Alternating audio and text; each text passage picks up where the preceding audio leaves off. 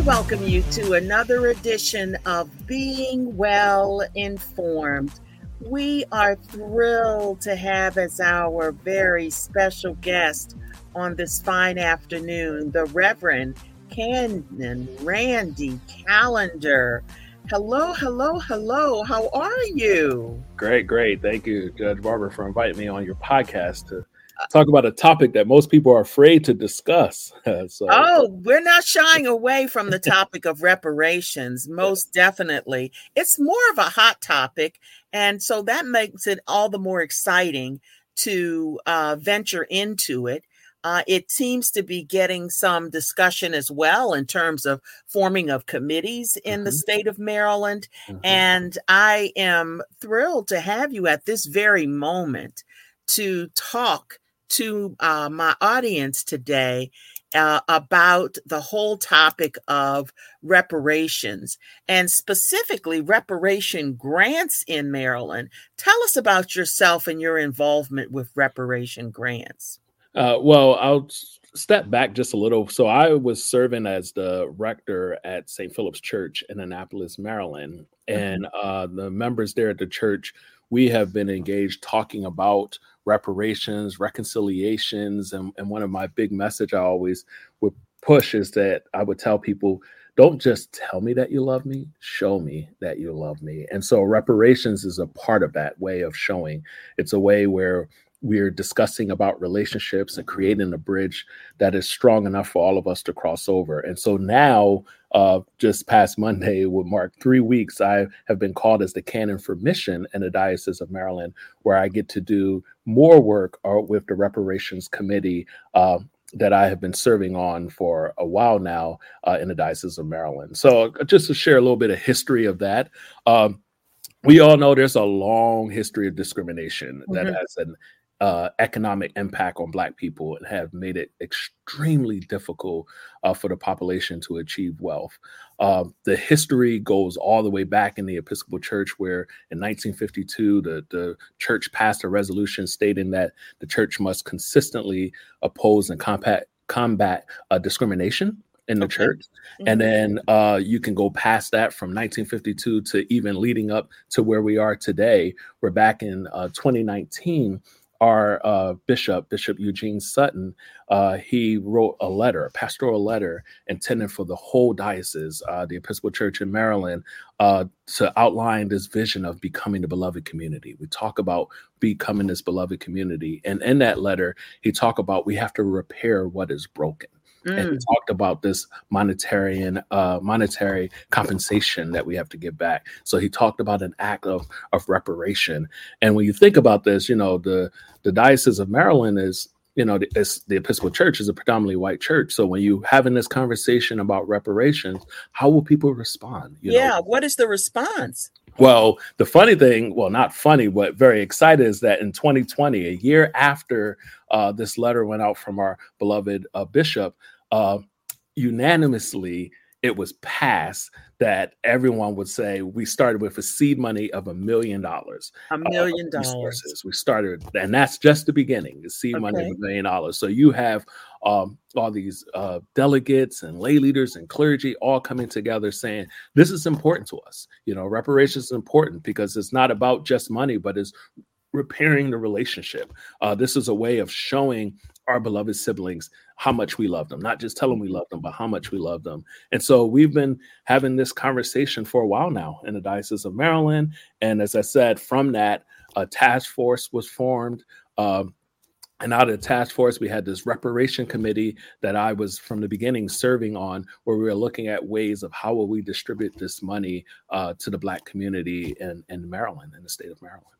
Right. So this is about distribution of money to certain nonprofits or individuals, or how does that work? Well, it's nonprofits. You have organizations that are, and we have some stipulations around that, making sure that if you receive this money, is going to support the Black community. We have 5 pillars that we talk about that the money has to go towards. The money has to address educational disparities.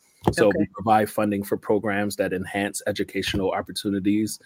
We talk about improving healthcare and elder care as well, to allocate resources towards, as I said, healthcare.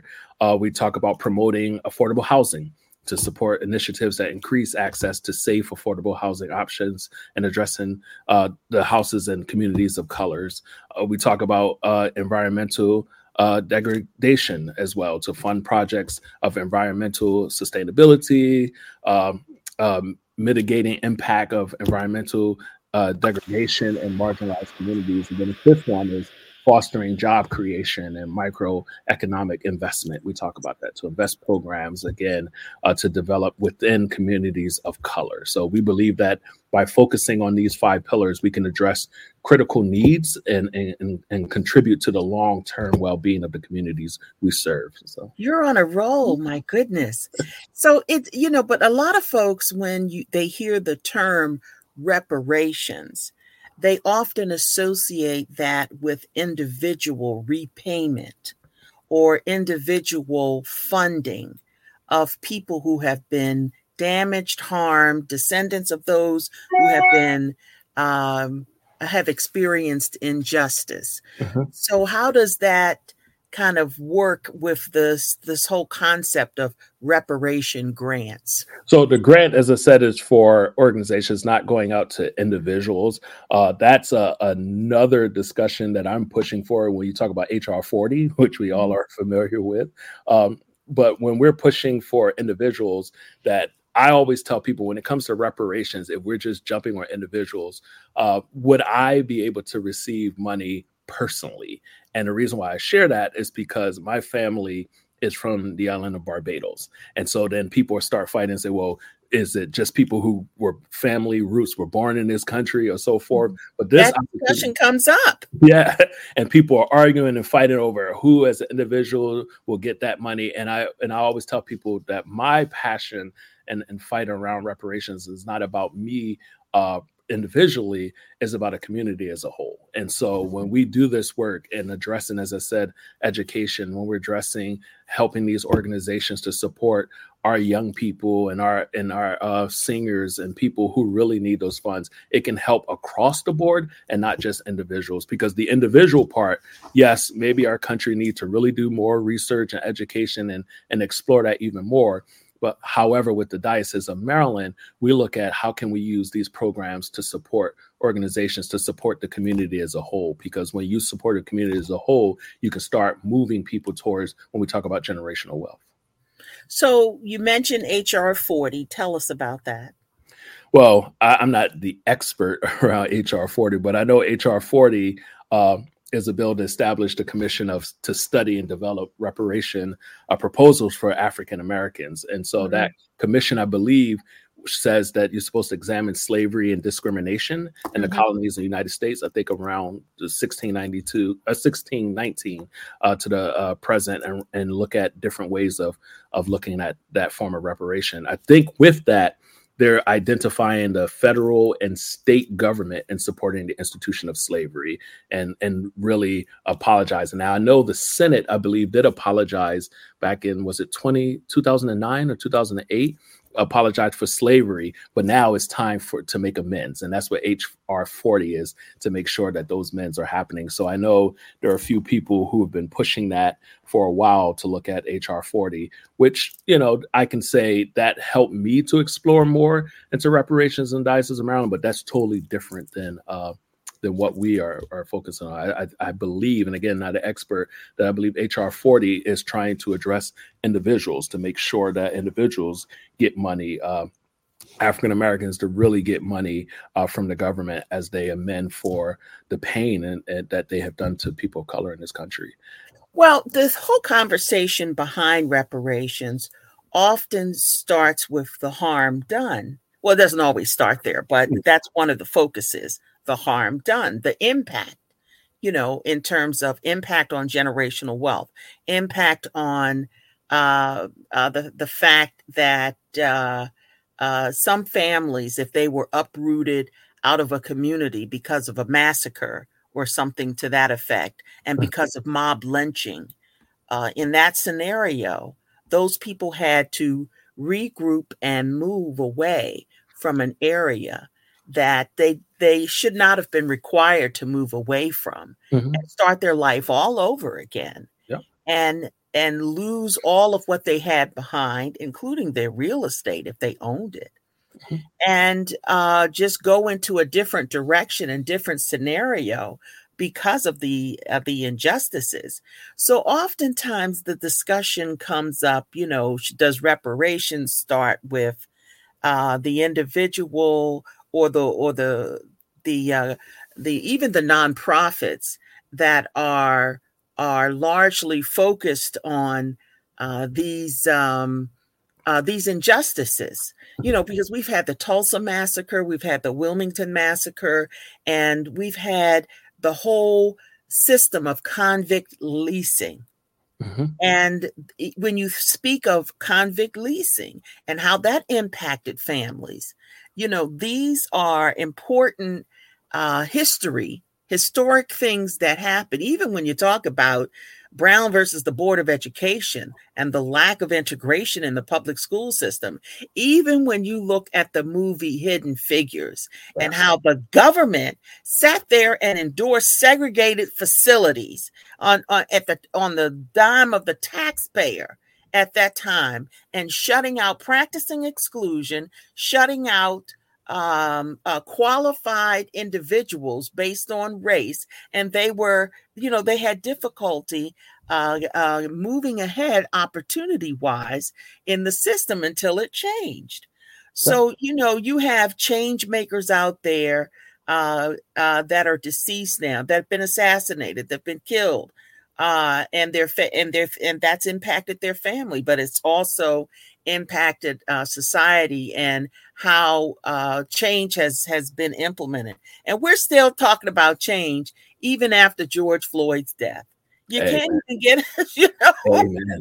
So, so there's just so much that's packed into this whole concept of reparations that your grant sounds like it's an excellent start. And I'm glad you just said that, a great start, because we have ways to go with this work around reparations. I mean, you talked about the history. You can just drive around anywhere in Virginia and Maryland, and you're driving on land that were plantation sites. And you talk about this form of moving people around from different places.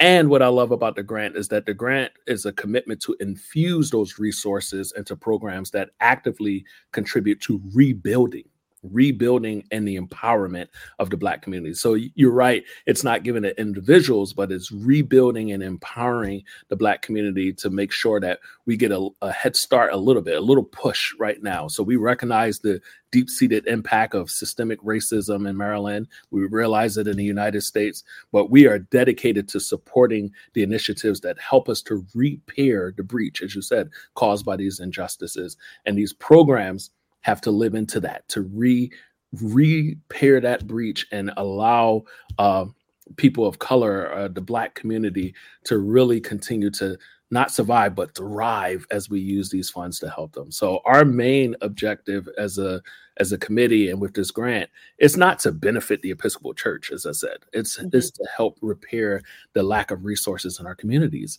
And this is a way of a start. What you shared and what I've heard from many people all around the country, we have ways to go. And if we don't start somewhere, then we'll never get anywhere. So this is a good start. And that's why I'm so excited and happy to be a part of the Diocese of Maryland that's pushing to make sure that this conversation stay up front and that we continue to put funds in to move forward. And there are other dioceses in the Episcopal Church that are looking to have these conversations as well. Well, I appreciate, and there's this thunderous applause that I feel is necessary to bring this issue to the forefront, to let people know that there is a way, there is an idea, there is a thought that's being implemented here in a way that's a positive way, because this is the episcopalmaryland.org/reparations-grants. That's the website or link that's being that's being shown across the screen. And it is the location where one can apply for grants if they meet the objectives of this grant, which is just so powerful. Yep. And February 15th is the deadline. February 15, 2024 Yes, is yes, the deadline. yes. And I'm thrilled that your congregation, your Episcopal Diocese, if I have this correct, Yep. Diocese of Maryland, planted seed money of $1 million to start this. To start, yes. Just to start this initiative, and thrilled to learn of it, and hoping that it's going to be impactful. So how do you describe, though, this reparations grant that's different from other grant opportunities?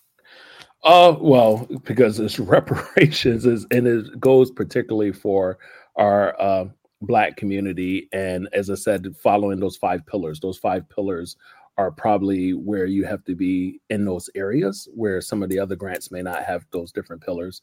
Also, it's a grant where out of love, where we're seeing some forms of transformation. One of the recipients of the grant, I had the opportunity of going to their graduation, is a Pivot program in Baltimore, and it's with our returning citizens, women who are coming home from prison. And the program actually helped these women to find jobs and to really empower them to transform their lives. And going to that graduation and hearing the stories of these women who, didn't have anyone to support them, didn't have these resources for them to get ahead. And that this program, Pivot, is there saying, we love you. We're going to wrap our arms around you. And in order for them to do that, they reached out, applied for the grant, received funds from the grant, and now they're continuing to move forward. And there were, I think, about 12 or 14 women who graduated from this program. And I could be there to say, look, what this grant can do, can make a difference, not only in, as I said, individual lives, but a community of women who have been transformed out of it. So this grant for me is a way of practicing what we preach as the Episcopal Church. Most definitely. This grant is a way of, as I said earlier, not just telling people, oh, I love you, showing the community how much we love them. This grant is an opportunity for us to see true change, and not only in our state, but hopefully in our country, that we can start having more conversations around this. This is a way for all of us to recognize that, and I have to say that this journey towards reparation is not easy. It is not easy at all. And I'm someone, people have heard me say this over and over again, I'm comfortable feeling uncomfortable, and I'm comfortable making other people feel uncomfortable.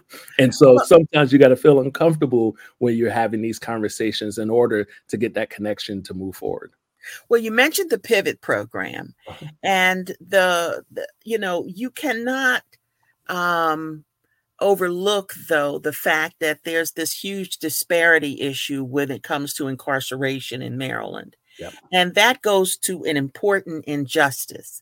That hits the center of the issue of mass incarceration, the disparity in incarceration, because we don't see the equal access to justice, or not just the equal access to justice, but the equal application of law enforcement for everybody. When you have a situation where, there's more Black people arrested for drug offenses than white folks, that's a problem. You just hit right on the head and say it's an issue that needs to be fixed. And yes, you have some progressive prosecutors that are on that mission to undo and vacate, let's say, marijuana sentencings that occurred, and you have progressive politicians that will work on those legislative issues that need to be addressed.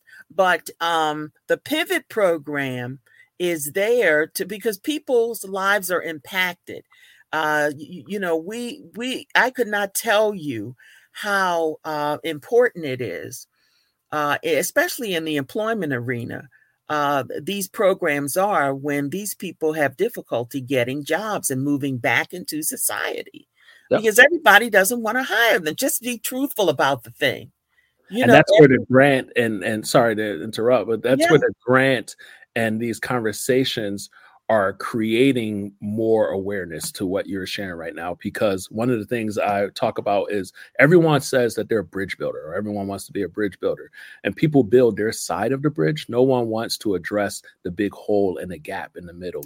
And that's the issues around when we talk about the 13th Amendment, or how they avoided all these loopholes. When we talk about Black codes, when we talk about our African Americans, Black and brown siblings who are in prison more than any other race, when we talk about not being able to get housing or healthcare, all that we're talking about is the hole that's in the middle of the bridge. No one wants to walk over or drive over a bridge that has a hole in the middle of it. And so this conversation is repairing the actual bridge. This conversation is making sure that it's a solid, strong bridge that we can cross over and move forward. And so reparations is beneficial for all of us as a country, not just, as I said, an individual, but all of us can move forward when we start having these conversations and start addressing the issues that have been going on for far too long in our country. So now, if it doesn't happen now, when? So this is our opportunity to move forward. This is our opportunity for all of us to sit down as siblings and really have this deep, hard conversation so that we can move forward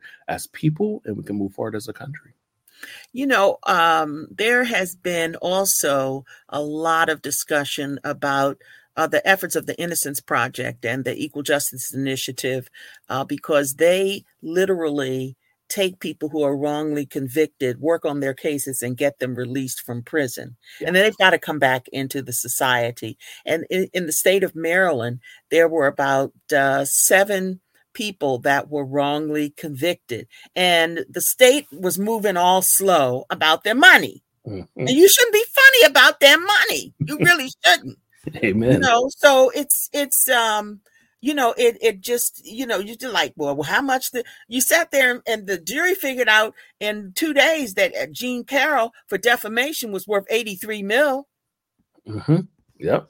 Now, she was just defamed. She wasn't in prison for 20, 30, 40 years. Yep. You'd think their lives would be worth more than that. Yep. If you understand, if you're putting this kind of in perspective here. Yep. But that's, you know, that again points to more work that needs to be done. There needs to be more laws that can reimburse and compensate people for wrongful convictions. And there should not be any, you know, discrimination by employers in hiring these folks. Yep, you're right about that. And it exists. Yep. So that again remains a concern, an ongoing concern. But you know, any other areas of reparations we haven't talked about? Because I know in Maryland, our committees are being formed, commissions are being formed to explore this important topic. Yeah, you're right. There are a lot of conversations that are starting to happen in our state, and as I said earlier, even in the Episcopal Church outside of Maryland, there are other dioceses that are starting to have the conversation as well. And I think it's a good start. And I'm going to keep saying that start because we still have ways to go. And the question that I have been asking people who are struggling with having this conversation is, I said, if something is broken, should we fix it? Simple as that. And most people are like, yeah, well, if something in my house that is broken, we need to fix it. Well, this is something that's been broken in our house, in our country for a long time. And so it's now time to fix it. So the conversations are addressing it. Everyone's kind of calling around to see who can come and fix it right now. That's what we're looking for right now. We're looking for the plumbers. We're looking for the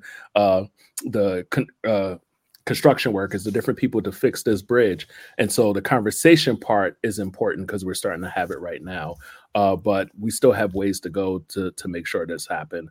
I'm going to be, now that I'm the canon for mission in the Diocese of Maryland, and as I said, it's been 3 weeks that I started, my role now is to figure out what other places are having these conversations. You know, as the rector at St. Philip's, I didn't have the opportunity to really expand and explore. But now I have the free range where I can go out and make sure that people are having these conversations and keep it in their hearts, minds, and souls to make sure that we are addressing reparations in our state, in our country, and in our world. Excellent, excellent, excellent. I must invite you back again, Reverend. You have been such a delight to have on our podcast, Being Well Informed. Thank you so much for being a part of this presentation today. You served us well. Thank you.